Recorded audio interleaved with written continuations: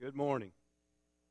It is good to be with you here at the Winchester congregation. Throughout the years, I've continually heard so much good about you, who you are, your work in the kingdom, and it is really an honor to be with you today. Last night, we enjoyed a wonderful reception at the Walker's home. Of course, the warm hospitality made for a wonderful, wonderful evening, and several of you were there, and we're thankful for that good evening. We also enjoyed supper before that at the Huffmans, and that was a delightful time also. I love hearing of good, strong congregations that when you talk to the ministers, they love being there, and when you talk to the church family, they love the ministers being there. And I'm excited for Josh and for Alex and for Joseph and Alex and for the great work that they are doing here. And I'm thankful for you as a congregation for the way that you embrace them and the good that comes forth from that for the kingdom's sake. We're thankful to be with you today. We have several here from the Freed-Hardeman family, if you will, that is a part of the trek. And so I want to do this just so you will know who they are, so that if you have questions and you've been thinking, I want to ask somebody about this, we have individuals here from advancement. We have individuals from admissions. We have some that are students here. And so I'm going to ask you, if you're with our Freed-Hardeman Trek team this morning, if you will, please stand so that individuals will see you and know who you are. If you will, please stand at this time. Okay, and there's a few more setting up outside, and there you go. There's Milton, and so we're glad to be there. There's two more walking in right now. Good deal. All right, and so afterwards you will see what we call the MIC, Mobile Information Center, set up outside and to your left. And we hope that you'll stop by whenever it's convenient for you. Our desire is just to connect with you. And to be able to do that, we've learned that if you can put a smile on people's face, they tend to connect a little better. And so we found one way to put a smile on people's face is you ice down Coca-Cola in the little glass bottles, little short ones. They tend to smile when you hand them one. And so we have a Coca-Cola for every one of you. And so you feel free. It is for you. And so on your way out, if it's on the way to lunch in a few minutes or on the way home, whenever it's convenient for you, you go by and get your Coca-Cola and just visit a little bit. And I know not everybody's easy to touch. They're hard and get them to smile. So we have something for you that are a little bit harder-hearted, a little crusted-hearted. And we've got mini moon pies for you. And that is M-A-N-Y. We have many of them, but they're mini, M-I-N-I. And you can pick your flavor, and we'd love to do that. Are we going to have the booth set up? Okay, and while we have a smile on your face, the little mic actually transforms into a photo booth. And so if you want a memory of your smile, you can just step right inside with whoever, yourself, a whole pack of you if you want to. And you can walk away with a little postcard-sized photograph to remember this great Friends and Family Day at Winchester Church of Christ 2018. And so we would love to just spend some time with you. We really have looked forward to this time of Bible class. We've looked forward to worshiping with you after lunch, which we look forward to that too, by the way. And thank you for all of you that have worked to prepare for that. And after lunch, at about 12:30-ish, give or take, whatever is most convenient for everyone, we'll come back in for another period of worship. And we're thankful that Ben Coleman is with us. And are you a junior now? Our Freed-Hardeman students, they come in with so many hours and they take so many hours. You know how many years they've been there, but you know what? You don't know what year they are in school. He's kind of a junior, I think, even though he hasn't really been there that long. And he is a tremendous preacher. And you're going to love opening up the Word of God and studying along with him this afternoon. And so we're thankful that he's here and has invested his time in studying and preparation to preach this afternoon. You know, as we think about Friends and Family Day, we're reminded that the most important things in life are not things. The most important things in life are relationships. You know, when you sit beside those that are dying, they don't ever talk about the best golf game they ever had. They don't ever talk about the biggest bass they ever caught, the biggest crop they ever raised. They don't ever talk about the neatest quilt they ever made. They don't ever talk about their salaries how much they had in retirement. And I say that having myself sat beside many, many that were dying. But what they'll always talk about, they'll always talk about relationships. If they have their life and priorities set right, they'll always first talk about their relationship with God. They'll even talk about their family's relationship with God and what that means to them at that point in their life. They'll talk about their relationship with their family. Usually, naturally, they want their family close by. Why? Because it's at that point in our life that we tend to bring everything down to what is the very, very most important. With that in mind, I want you to think with me for just a moment. Are there ways that we could do relationships better? Are there ways that we could build stronger relationships? And flip that same card over, are there things that we can do to harm relationships? Well, surely all of us would quickly agree, absolutely. We've seen people that they seem to sabotage every relationship they're in. We've seen other people, they seem to grow and strengthen every relationship that they're in. And so then I ask you, where does that come from? Have you ever seen someone that they just seem to be so friendly and so nurturing, and you say, they were just born that way? I'd suggest to you they're not. They're not just born that way. There are things that they have learned in their life where they have learned how to be wise, key word for this morning. They've learned to be wise in their relationships. And have you seen others that they seem to sabotage all the relationships? And maybe you just say, well, that's the way they are. Well, maybe it is the way they are, but the reason they are that way is not because they were born that way. It's because they never learned to be wise in their relationships. Every day, you and I have the opportunity to pursue wisdom. It'll never be just the result of, well, you're a good person, you'll just be wise. Wisdom is always the result of pursuit. You and I have the opportunity every day to pursue wisdom. We never achieve it once and maintain it. It's a pursuit every day. Or we have the opportunity to not give any thought to wisdom and live a life that's full of folly, a life that would incorporate a lot of shame.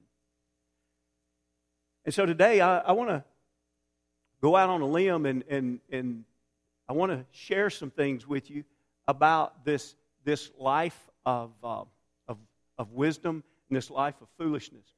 I tell you what, let me flip through some introductory slides. That what I may do is come back and mention these very quickly as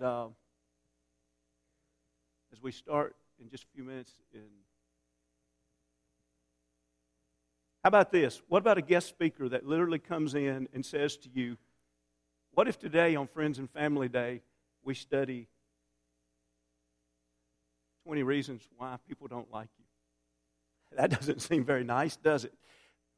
But what I want to do is I want us to study a few passages out of Proverbs this morning.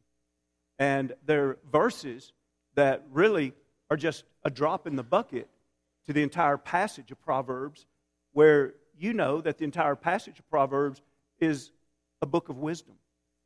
And it is written in short, pithy sayings, and they are thoughts about wisdom, but really what especially they are is they are thoughts about wisdom that provoke more thoughts. And what I mean by that is Proverbs is not a book that you want to just sit down and you want to just begin reading, and without any hesitation behind any verse, you just read the next verse, the next verse, the next verse, you get done with the chapter and say, I finished. Which, by the way, if you don't already do this, you want to change your life, read a chapter of Proverbs every day of your life. It's 31 chapters, so it flows in real good with a month. Just read whatever day of the month it is, but read them slowly and give thought to what is that saying, because usually a proverb, you have to think through, what is that really saying? So there's a thought there, but then it provokes thought. You'll find yourself saying, wow, I experienced that very same thing last week, but I didn't handle it the way the wise man said to handle it. So what if everybody here said, this week I'm going to read a chapter of Proverbs and I'm going to apply it to my life this week? There's not a person here that your week would be the same at the end of this week than what it would be otherwise. Every one of us, our lives would be different if we applied the pursuit of wisdom to our life in every way. What difference does wisdom make? It makes all the difference. On the lighter side, I can give you a little fun illustration with it. A barber was in the barber shop, cutting hair, conversing with the customers as he always does, and he looked out the window and he saw a young boy approaching his barber shop. And just before he got to the door, the barber blurted out, he said, guys, you got to watch this kid. He comes in every day. It's the dumbest kid in town. Watch this. He'll do it again today. The young man walks in and he kindly greets all the customers. And while he's doing that, the barber turns around to the cash drawer and he pulls out in one hand 2 quarters and he pulls out a dollar bill in the other hand. And he turns to him and says, young man, come over here. He said, which one will you take today? You want this hand or you want this hand? And the little boy reaches for the 2 quarters. He says, thank you, sir. And he tells everyone goodbye and walks out the door. And as soon as the door closes, the old barber says, see, guys, dumbest kid in town. Every day he comes in and he takes 2 quarters over $1. How dumb can you be? Well, a little bit later, one of the customers finished with his haircut, walked up toward town. And he saw the little boy sitting out in front of the ice cream shop, licking on his ice cream cone. Curiosity got the best of him. He walked over to the little boy and he said, son, you got to tell me something. Why would you every day choose the 2 quarters instead of $1? The little boy licking on the cone says, sir, the minute I take the $1, the game's over.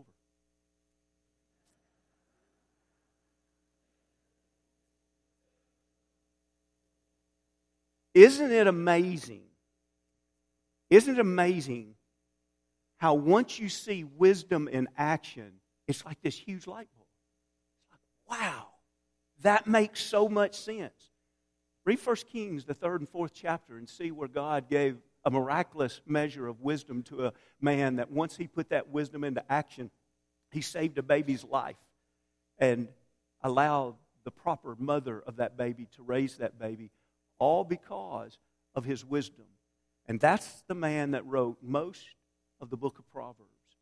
And so when we think about individuals, us, for example, and we think about what can we do every day to strengthen relationships or what can we do to harm relationships, here's some things that we could keep in mind. Number one, think about 20 reasons people don't like us. By the way, we're only going to get through 4 or 5 and then close, and I can give you a list of these later if you'd like to study through more. Proverbs 18th chapter, verse 1, the question is, are you a loner? A man who isolates himself seeks his own desire. He rages against all wise judgment. And so, why is one reason that people might not like us? We might not be liked because we choose to isolate ourselves. And someone says, well, why would you choose to isolate yourself? Well, let's not answer that. Let's let the God of all wisdom answer that. God says there's some people that they isolate themselves, look at that, because they seek their own desire. In other words, they're selfish. I know by nature some of us are introverts or extroverts. That's not what is being discussed here. What's being discussed here are individuals that decide, they make a conscious decision to say, I don't want to be involved in other people's lives. I've learned in life that the more I pull away from other people, the less other people expect of me. The more I invest in relationships of others, the more they expect of me. And so, have you ever noticed that the more friends you have, in other words, you don't isolate yourself, you put yourself out there to be involved in relationships, you realize the more friends you have, the more times you get called to help move on Saturday morning? You ever notice that? The more you find out, what, you want me to come to an anniversary party on Saturday afternoon at 4 o'clock during the ball game? You really want me to do that? You mean like last minute you want us to keep your kids for a couple of hours? You know, the list can go on, and you say, why is this happening? It's because you've invested your life into others. You know how to avoid that. The way you avoid that is say, I want to be selfish. The less people I have in my life, the more I isolate myself, the more I get to do everything I want to do 24 hours a day, 7 days a week, 365 days a year. And yet that very same person misses out on the things that matter the most in life, and that's relationships. And then they wonder why their life doesn't have deep meaning. And they wonder why they don't have deep, meaningful relationships. And the answer is very simple. The answer is you've isolated yourself.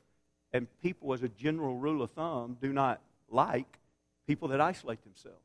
That selfishness is not attractive. Number two, Are you a bad listener? Proverbs 18:13 says, he who answers a matter before he hears it, it is folly and shame to him.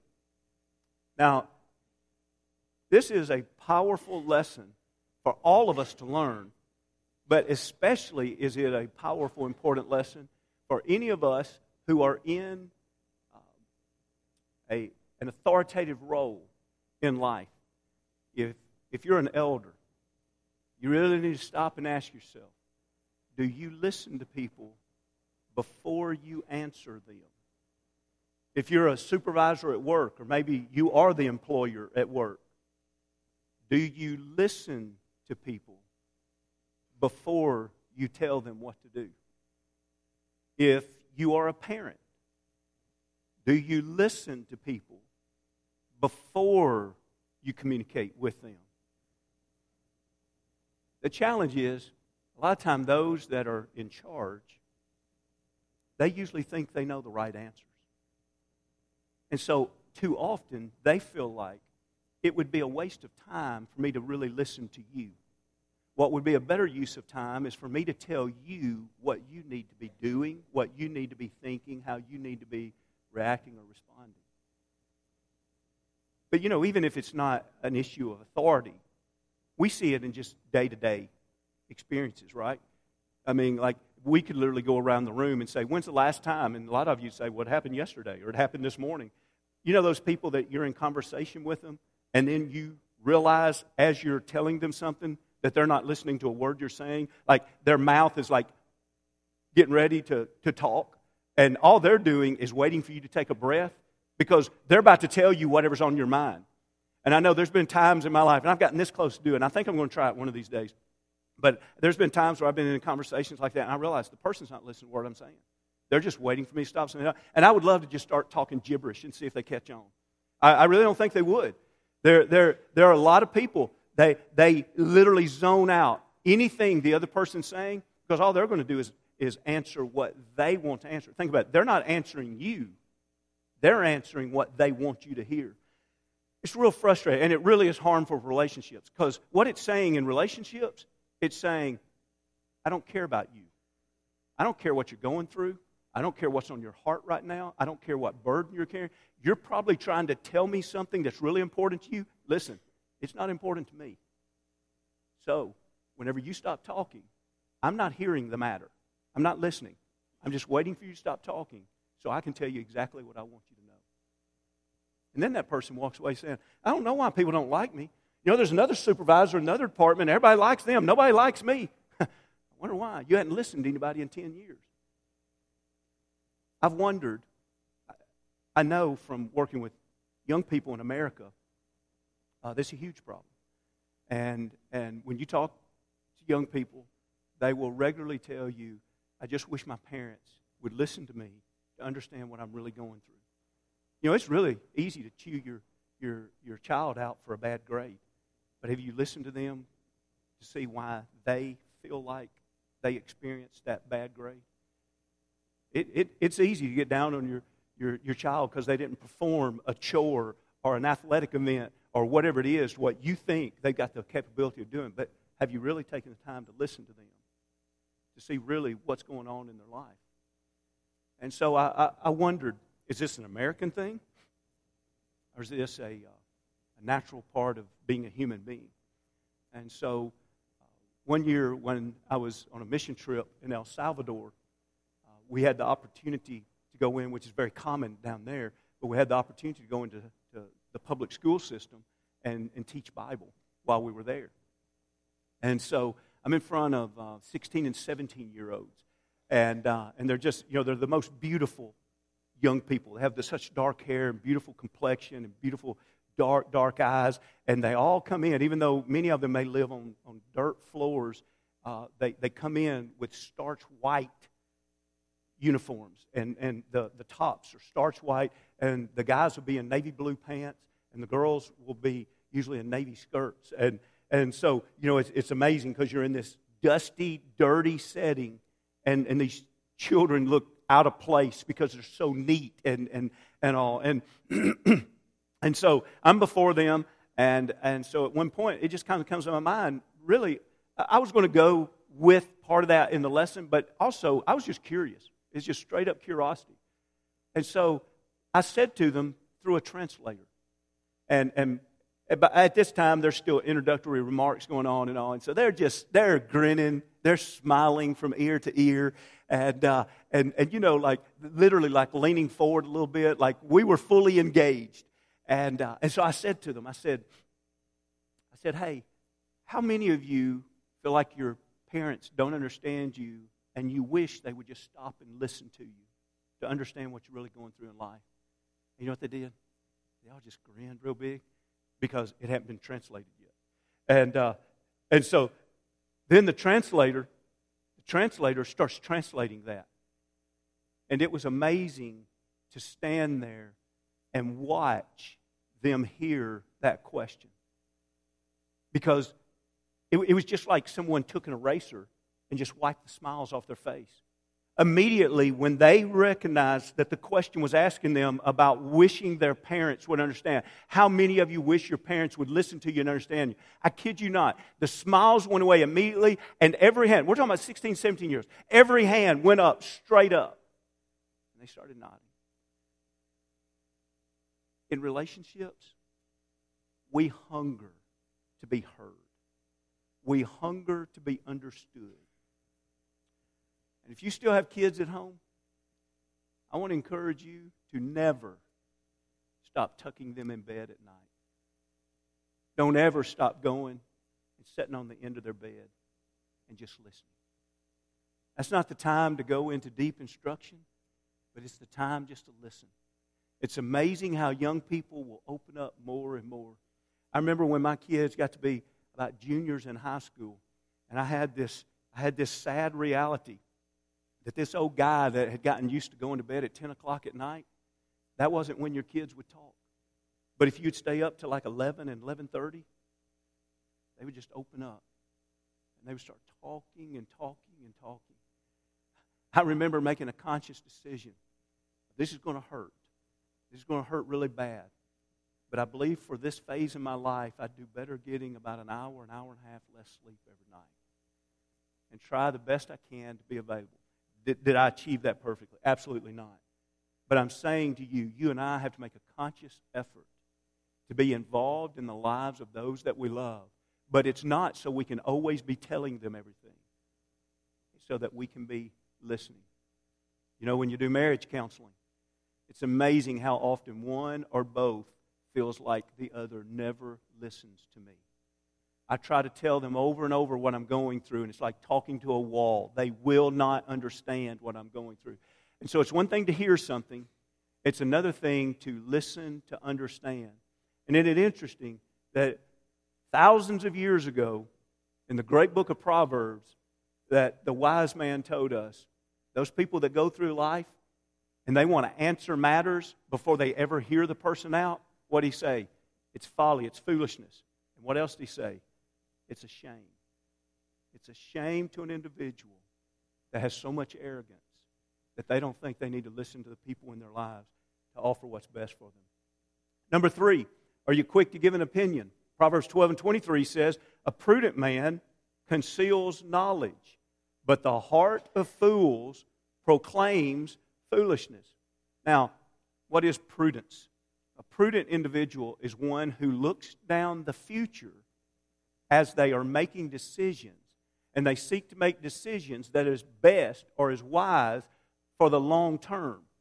And so, notice here, the prudent person, the person that says, hey, I want to do things that it's going to help us next week, next month, next year. You know, when we make decisions at the moment, only for the moment, you know, it's almost like that immediate gratification. When we make short-term, immediate gratification type decisions, we usually make the wrong decision. But when we make decisions through prudence, we say, let me look down the road a little bit. What would really be best here? And notice what he says. He says a prudent person is going to look down the road and realize every day they're going to hear and see things that it's just best to conceal it. Have you ever seen individuals that maybe you're saying something to them, and then at the moment you're saying it to them, you think to yourself, oh, me. This is so-and-so. He or she always tells everything they know. And so then your immediate response is, you follow up and immediately say, hey, will you please not mention that to anyone? Please. Isn't that a shame if everybody knows that we don't have that kind of prudence in life? That we have the ability to conceal things? Now, he's not talking about concealing things here like, well, hey, all I want to do is just talk behind their back and I don't want them to know. He's not talking about that. But he's talking about the reality that there are so many things that we see and hear in life that if we repeat those, if we let others know about those things, it's not going to help anybody. Maybe we want to go and we want to talk to that individual about it. But it is no benefit to go and to proclaim it to everybody else. Now, I do not want you to misunderstand me. I am not suggesting by any stretch of the imagination that social media created this. It didn't. We're talking human nature here and whether or not we want to pursue wisdom or not. But what social media did was give a whole nother avenue so that people can just throw things out there. And how many times have we been reading something on social media and we think to ourselves, they shouldn't be talking about that. That should not be out there right now. Well, why is it out there? Well, he says, notice the last part of verse 23 in the 12th chapter. The heart of fools proclaims foolishness. We'll see this even in another one that comes up later, but I'll go ahead and say it now. We ought to be such that someone does not have to say to us, hey, I know you saw me do that, or I know what it... Please don't mention that to anyone. We ought to be such that we don't mention it. Like we ought to be able to go through every day or every week throughout our life knowing I'm seeing or hearing things I'll go to my grave with. There is no reason to bring that up and hurt anyone over that. I'm not talking about things that need to be addressed, things that we do need to bring up, we need to address. We're just talking about so many things in life that they need to be concealed. Now, this one obviously is not in the book of Proverbs, but I couldn't help but to include it on the list because it's such a powerful bit of wisdom in our relationships with others. And so we ask the question, are you argumentative? In Matthew the 5th chapter and verse 9, we have the Beatitudes. And, of course, this is our Lord's teaching in His Sermon on the Mount. It says, blessed are the peacemakers, for they shall be called the sons of God. So when we think about whether or not we're wise, a part of wisdom, a great part of wisdom in relationship to others is what are we trying to make within that relationship. Notice the idea of peacemakers. And again, I go back to that line of thinking that is such error. It's so wrong. But you know, there's some people that they look at someone who has a peaceful life and they just say, that's just the way they are. They are so peaceful. Well, they weren't born that way. You realize the only way that someone has a peaceful pursuit in life is because they have decided to get up every day and pursue peace in their life. Let me give you an example. What if this piece of furniture right here, what if I told you nobody made that? It just happened. You know, they just built a church building. It just happened. That piece of furniture just showed up. Nobody ever made it. There's not a person in here that would believe that. Why? Because we know that this would require a furniture maker. You go into your kitchen and what do you have? You have cabinets. They just showed up one day, didn't they? No. You had a cabinet maker. You have a family that experiences a lot of peace. They don't experience that peace just because, well, that's just the way they are. They experience that peace because within that family are peacemakers. Again, go back to the workplace. You may see one department at work that they seem to always have strife going on in their department. And you see another department at work, and they seem to always have a lot of peace. And we know the difference. We don't have to guess at it. We know the difference. The difference is this department does not have peacemakers in it. This department has to have at least a few peacemakers in it. You can take circles of friends. You can take a circle of friends that they seem to always be at each other's throat. And you can take a circle of friends that they seem to always have a peaceful relationship with each other. What's the difference? The difference is one does not have peacemakers in them, and the other does have peacemakers. You say, well, what's a peacemaker? A peacemaker is one that is willing to sacrifice self-will, and even self-rights, believing that the pursuit of peace is more important than the individual. Probably the quickest way for me to illustrate this so that all of us are on the same page, and again, it's the beauty and power of wisdom where it's like that light bulb moment. Like, what if I say the words to you, road rage? We immediately know what road rage is, but how does it come about? Well, it usually comes about because two individuals want the same lane. And then you look at it and say, okay, whose right is it? How do you end road rage? You end road rage by being a peacemaker that says, hey, right now this is my right of way, but I will give up my right now. I'll put on my brakes, and I will give up my right now, and I will let you have the lane. One was a peacemaker. Both experienced peace. And you can be the one that says, I'm not giving up my rights. And you can provoke greater rage on the road. Or you can give up your rights and you can provoke greater peace. You see, peacemaking sounds like such a beautiful thing. But it really is aggravating sometimes to do it. It really is sacrificial to do it. Because usually when you're making peace, you're giving up something that's rightfully yours. And you're saying, in a pursuit of peace, I'll give up my way. How's it look in family relations? Doing a lot of premarital counseling through the years, and then some marital counseling through the years. I can't help but smile and at the same time feel empathy for couples that they've been married their first year. First year, but they haven't gone through the holidays yet. And so you know that Thanksgiving is approaching. And like, oh boy, how's this going to go down? And so, it may also be, depending on where they are in life, it also could be that they're kind of going through a lot of transitions in life. It may be that they've moved to a new city, that they have new jobs, and they have limited time off. And so a lot of times it'll go like this. You got this young bride and groom. They've been married 7 months, and November is approaching, and they get their calendars out, and they say, wow, we don't have much time off for Christmas and for Thanksgiving, and we got to figure out when we're going to each house and how we're doing this, and they live 3 hours apart, and how we're going to, and so, hey, well, you call your mom, I'll call my mom, and so one of them calls and says, hey, Mom, we're really having a challenge trying to be there for noon Thanksgiving Day. Is there any way, could we show up maybe 2 or 3 hours after that? Or what can we do there? And the mom says, you know that ever since you've been born, we've eaten Thanksgiving meal at noon. And if you're going to be a part of this family, you're going to be there Thanksgiving noon. We'll see you, honey. Hang up the phone. I'm like, whoa, what are we going to do? So the other picks up the phone and says, Mom, we're having a challenge here trying to get to both locations at the same time, and Thanksgiving's coming up, and I know we've always eaten Thanksgiving at noon. Mom, what can you throw out there? What can we do?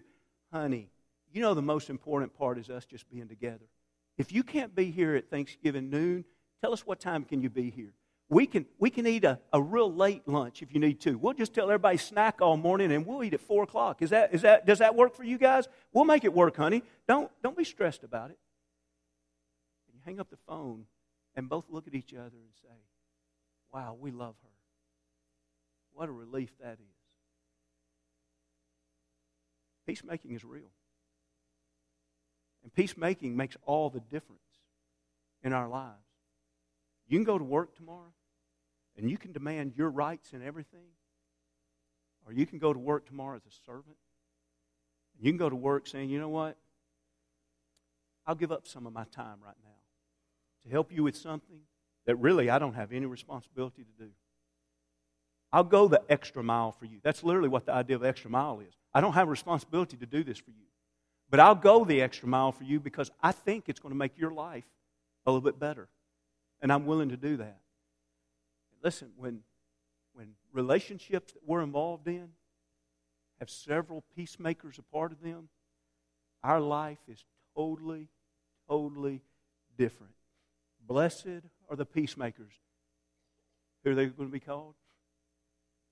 They're going to be the children of God. They're the ones that's like God. It's really a blessing. All right, let me throw out another, and then we're going to kind of breeze through some to get to the end here. In Proverbs, the 20th chapter, and verse 3, it is honorable for a man to stop striving. All right? Think about that. It is honorable for a man to stop striving. Now, there are other proverbs that are written about how to avoid strife altogether. But notice, that's not what this proverb. This proverb is, okay, you have found yourself now in the middle of strife. So now you're in the middle of strife. The question is, are you going to continue feeding the fire? I'm not going to be the one to give up. I wasn't wrong to begin with. I'm not going to give in. Okay. Or can you do the honorable thing that says, okay, we're in the midst of this strife right now.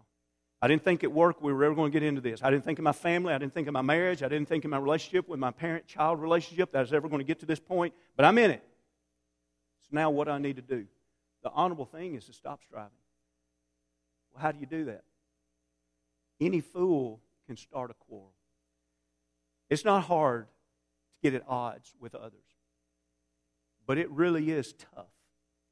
We have to put a stake in the ground for ourselves and say, I'm going to do the honorable thing, and I'm going to stop the strife. How do you stop it? You have to stop fueling it. You want to put a fire out? Stop the fuel going to the fire. Now, we could talk about many aspects of this, but for right now, let's just talk about this standpoint. One of the things that stops fueling the fire is to simply be willing to own up to the part that you have done wrong. Hey, I realize I didn't handle this whole situation correctly. First thing I want to do is acknowledge that. And the second thing I want to do is I want to ask you to forgive me. Will you forgive me for what I've done wrong? Notice, you're not reporting all the wrong they've done. And you're not trying to take on their responsibility. I'll forgive you if you forgive me. We can't live each other's lives. But we can always be responsible for ourselves. And so can we do what we should do? If we took everybody that knows you, we're going to start right here on these toes, okay? This is a tough question. If we took everybody that knows you right now and we said, when's the last time they've asked you to forgive them? What would the answer be?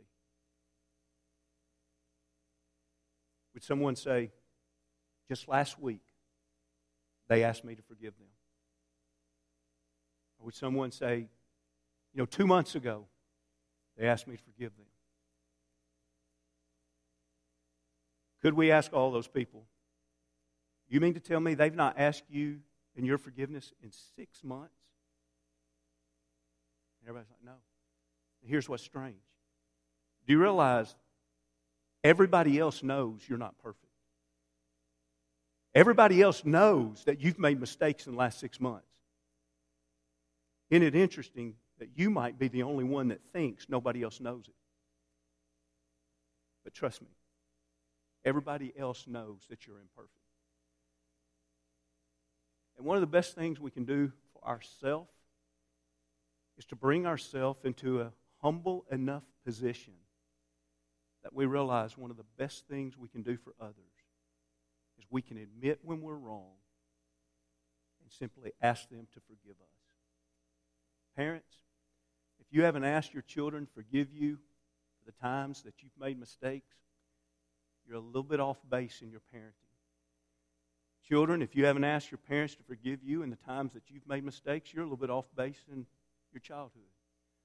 Elders, if you haven't asked individuals, hey, we're sorry the way we handled that. We didn't get that one exactly right. Please forgive us. And for the workplace, if your idea is, I'm a supervisor, and if I tell them I'm sorry, I made it wrong, they're not going to trust my leadership. You're crazy. If you will tell them you're sorry, they're going to follow you through any wall. They'll just ask which way you want us to run. Strong, real relationships are built by individuals who first know their own weaknesses and acknowledges them. All right, there are a lot of others here, really most of the book of Proverbs, But I want to go to the last one and give you a close, not only because of the proverb itself, but mainly I want to give you a little application to this that's really made a difference even in the way I perceive the power of the book of Proverbs. And I know it starts a little bit lighthearted, but it's a true story, okay? My father is he's one of the best, he is the best man I've ever known. We grew up on a farm. He grew up as a blue-collar worker in a local plant. He's been an elder of the church ever since I've been a teenager. And I've never seen him lose his temper. He's one of the best men. He is the best man I have ever known. And he reads Proverbs every day. And so he can't talk about things without Proverbs just naturally coming out. You know, he doesn't, and in Proverbs 26, he doesn't do it that way. If you're just talking about something, he'll say, well, you know, Proverbs talks about the best way to handle that. It just comes out. And I remember one day he was making announcements at church. And he made an announcement, and like, it just naturally came out. And I was a teenager. And my buddy leaned over to me and he said, I believe if we had a problem in this church with people not flushing the toilet, your dad would have a Proverbs for that. And so at lunch, I went home and I told Dad that. And of course, everybody else laughed. You know what he did? Immediately, he said, well, sure, there's a Proverbs for that. And he spit one out. And so knowing that how much my dad loves Proverbs, I need to tell you a second thing. My dad wakes up in the morning just feeling top of the morning. You know what I'm saying? Like when his feet hit the floor, he usually got up about 4:30, 4:45. And when his feet hit the floor, he thought everybody ought to feel like this. And so he'd walk through the house and you just hear it. It's loud. It'd echo through the whole house. And he'd go into the kitchen and he'd open up cabinets and you'd hear him slam. And he would go out the back door to go to the barn and you'd hear the door slam. And then what was funny is the whole time you'd hear Mom saying, shh, Roy, you're going to wake up the whole house. And even when we had company, Dad was still loud. And so we all just knew that it just seemed like one of those things, he wasn't aware of it. Like we would say, Dad, could you please be quiet? He would come in and wake me up in the mornings. And he would come in and like, you know, I'm a high schooler and I'm staying out late at night, not beyond curfew, but I'm staying out late at night. And of course, it's Saturday morning. He's getting me up at 6 o'clock in the morning. He let me sleep into 6 on Saturday mornings. And we're about to go out to the farm. And he would come in. I'd only been in bed like 5.5 hours. And he's coming in and he's like, hey, son, he's flipping the light on. Hey, how'd the ball game go last night? All these guys, Dad, can we please talk about this over breakfast? But, you know, so one night, which this was really rare, Mom and Dad were out somewhere and I was home alone. And I was about to go to bed. And so I was reading my Bible before I went to sleep. And I was reading the book of Proverbs. Matter of fact, I was reading Proverbs 27. And it said, he who blesses his friend with a loud voice, rising early in the morning, it'll be counted a curse to him. And I just couldn't believe it. I went back and read it again. I thought this is too good to be true. You know, this is before the days of cell phone and even before the days of answer machines. And you know, back in those days, you always had a central place in your house where you left notes to each other. Hey, gone, be back at whatever time, or so-and-so called for you, please call them back. You know, we had that. So I immediately got up out of bed. And I went into the place we left notes, and I was like, Dad, you have to read Proverbs 27 and 14 before you go to bed tonight. Like underline, circle. I went to bed, went to sleep. Next morning, quiet house. It was eerie. The morning after that, quiet house. The morning after that, after that. For decades, our house has been quiet every morning. You can read a proverb and you can figure out what the wisdom is, but it doesn't do any good unless you apply it. It's one thing to casually say, I live a life pursuing wisdom. It's another thing to go to the source of wisdom, God's holy word, and say, if it says it, I'll believe it, and I will live it.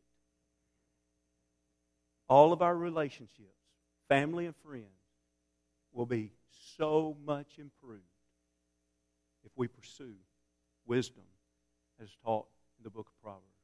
Thank you for the time of study.